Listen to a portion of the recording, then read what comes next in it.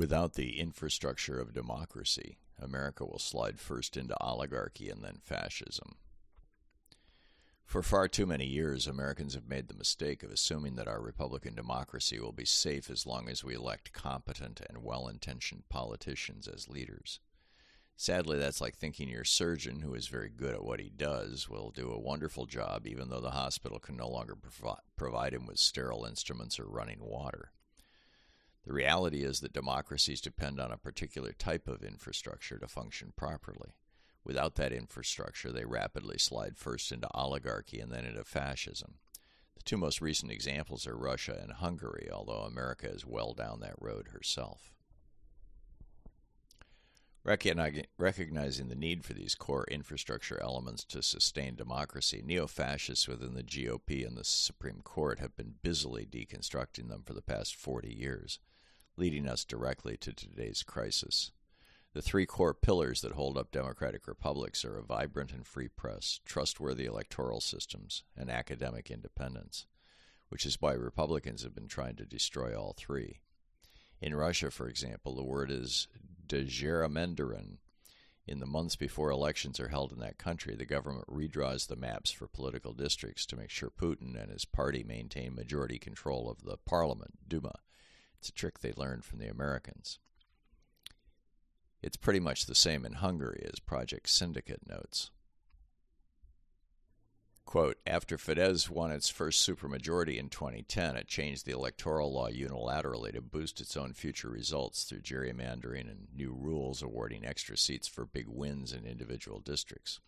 With these changes in place, Fidesz retained its supermajority in 2014, even though it received 8% less of the vote than it had in 2010.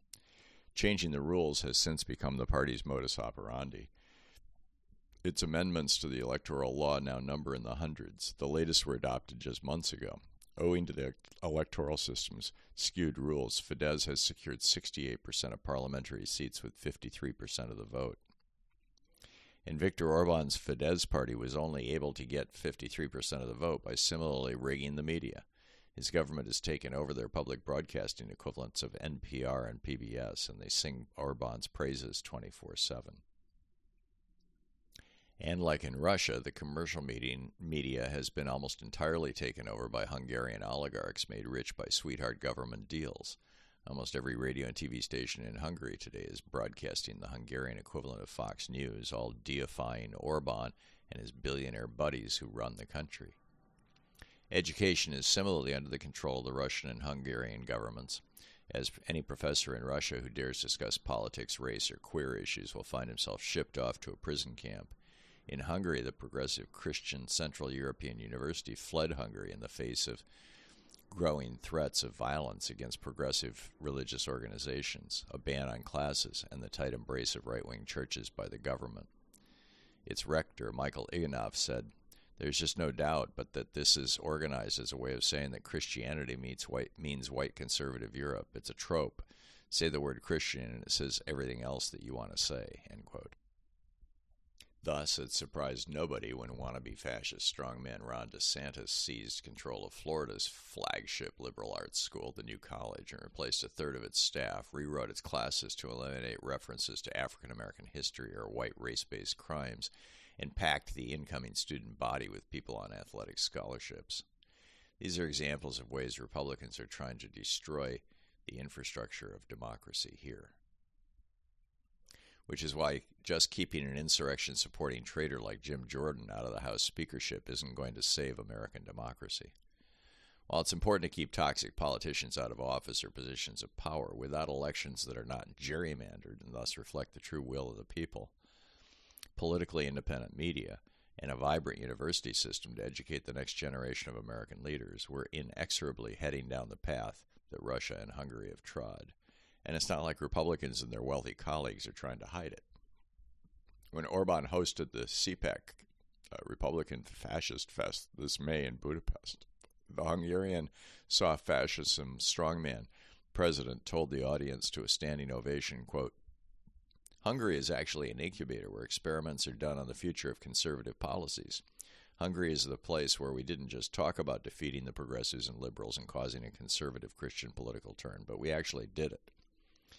The key, Orban told his American fascist fanboys, was for the government and the party's billionaires to take control of the media using the same strategy he and Putin used to hand most industrial and media operations to their favored oligarchs. Orban has handed government contracts to his favored few, elevating an entire group of pro-Orban businessmen, it appears all are men, who have now seized almost complete control of that nation's economy. Those who opposed him have lost their businesses, been forced to sell their companies, and often fled the country. This is why virtually all of Hungary's press is now in the hands of oligarchs and corporations loyal to Orban, with hard-right talk radio and television across the country singing his praises daily. Progressive media is functionally banned. Billboards and social media proclaim Orban's patriotism everywhere. He told the American CPAC conference in Budapest last year that they should do the same in America when Republicans next seize control of the U.S. government. Quote, "Have your own media," he said. "It's the only way to point out the insanity of the progressive left. The problem is that the Western media is adjusted to the leftist viewpoint. Those who taught reporters in universities already had progressive leftist principles," he added. Of course, the GOP has its media allies, but they can't compete with the mainstream liberal media. My friend Tucker Carlson is the only one who puts himself out there. His show is the most popular. What does it mean? It means programs like his should be broadcast day and night, or, as you say, 24/7. After his 2022 speech was publicized in the U.S., many American media were banned from attending CPAC 2023 in Budapest. As Vice News reported, quote, "Besides Vice News, journalists from Rolling Stone, Vox Media, and The New Yorker were turned away from the conference on Thursday, despite repeated assurances from the American Conservative Union that access would be provided. Journalists from other non-Hungarian media outlets, including The Guardian and Associated Press, tweeted that they had also been denied accreditation, despite months of requests. His media allies are now reaching out to purchase media across the rest of Europe and inviting American right-wing groups to Hungary to help spread his racist, soft fascist message. Tucker Carlson took him up on his invitation last year, broadcasting his poison directly into American homes from his presidential palace. In his opening comments before Orban took the stage, CPAC chairman and accused sexual harasser Matt Schlapp echoed Orban's strategy, as the Associated Press noted. Quote, "In opening comments, CPAC chairman Matt Schlapp said the CPAC in the U.S. had decided to go Hungarian in their approach to the media, deciding for themselves who is a journalist and who is not a journalist when determining which outlets to allow into their events. But journalism isn't the only institution fascists want to tear down. Orban recently began dismantling the Hungarian Science Academy, replacing or simply firing scientists and professors who acknowledge climate change, which he has called left-wing trickery made up by Barack Obama. Here in America, they started with the oligarchs and their giant corporations that wanted to become even more massive. They were willing to pay nearly anything to get the job done, and that meant billions. Following massive campaign contributions from wannabe monopolies, in 1983, President Reagan ordered the DOJ, SEC, and FTC to essentially stop enforcing America's antitrust laws. At that time, every mall in downtown America was filled with locally owned businesses, and there were over 10,000 independent media operations in America. Most radio and television stations had a single local owner, as did most newspapers. In 1987, he ended enforcement of the FCC's Fairness Doctrine, and in 1996, Bill Clinton signed the Telecommunications Act of 1996 that gave both immunity to social media from the content they carry, making Mark Zuckerberg a billionaire, and largely ended restrictions on the number of radio stations, TV stations, and newspapers a single company could own. Rush Limbaugh started the year after Reagan killed the Fairness Doctrine. Air America died when the giant radio monopoly Clear Channel, recently acquired by Mitt Romney's Bain Capital, began flipping their stations to sports. Pretty much the only independent voices today are found on a handful of commercial progressive radio stations, Pacifica and Free Speech TV. As a result, America's media landscape is looking more and more like Orban's, unwilling or unable to call our right-wing leadership out for their real agenda of American fascism. 90% of our media is now owned by 6 corporations. 2 right-wing billionaires own our largest social media operations, and Republicans are treated as if a party that's all in on sedition is still legitimate. This weekend on the Sunday News Politics shows, for example, it was 2 Republicans for every Democrat, as Social Democrat 61 pointed out on Democratic Underground.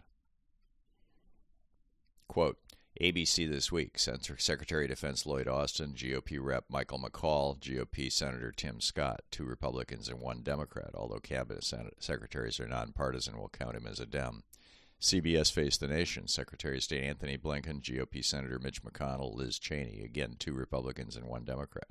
Fox News Sunday, GOP Senator Mitch McConnell, Democratic Representative Adam Smith, Newt Gingrich, once again 2 Republicans and 1 Democrat. NBC Meet the Press, Secretary of State Anthony Blinken, GOP Rep Kevin McCarthy, Mike Pence, 2 Republicans and 1 Democrat. This is nothing new. During the Bush administration, the networks told us they needed more Republicans than Democrats on the Sunday shows because Republicans were in power, and so we needed to hear from those who could actually make and change legislation. During the Obama administration, the pattern of more Republicans than Democrats continued, but through those 8 years, we were told they needed more Republicans because the GOP was the party out of power, and we needed to hear from the opposition. In the middle of the Trump administration, 2018, Media Matters for America again looked at 3 months' worth of Sunday shows and noted that the media had maintained their same ratio. Quote, over the past 3 months, right-leaning guests on the 5 major Sunday political news shows have outnumbered left-leaning panels 33-6. Nearly half of all guest panels tilted right, meaning they had more right-leaning than left-leaning guests. By comparison, less than 10% of the panels tilted left. This is not how you keep a democracy intact. In the 3rd year of George Washington's presidency, 1791, our Constitution was amended with a Bill of Rights, including the First Amendment that prevents the government from legislating or dictating the news. 4 years later, according to 19th century historian Thomas Carlyle, British conservative Edmund Burke defined the press as the fourth estate of the realm. He meant it as a slur. Burke was no egalitarian, and in his opinion, the press of his day, enthralled by the American Revolutionaries' example, too often tended in that direction. In the roughly 3 centuries since the rise of American democracy and the British royal families largely surrendering sovereignty to Parliament and the people who elect them at a local level, a free and independent press has played a vital role in maintaining and preserving the robust and adversarial political system necessary for a functioning republic. The author of the Declaration of Independence and the first draft of that Bill of Rights, in correspondence with James Madison, Thomas Jefferson wrote, quote, the basis of our government being the opinion of the people, the very first object should be to keep that right. And were it left to me to decide whether we should have a government without newspapers or newspapers without a government, I should not hesitate a moment to prefer the latter. Make no mistake, the MAGA faction of the GOP, which has largely taken over that party nationwide, is irreversibly committed to gerrymanders that defied the will of voters, supporting oligarch-owned for-profit media that caters to them, and ending the independence of public schools, colleges, and universities. Consider how gerrymanders fly in the face of democracy itself. In multiple states, more citizens voted for Democrats than Republicans, which is why each of those states now have a Democratic governor, a statewide election.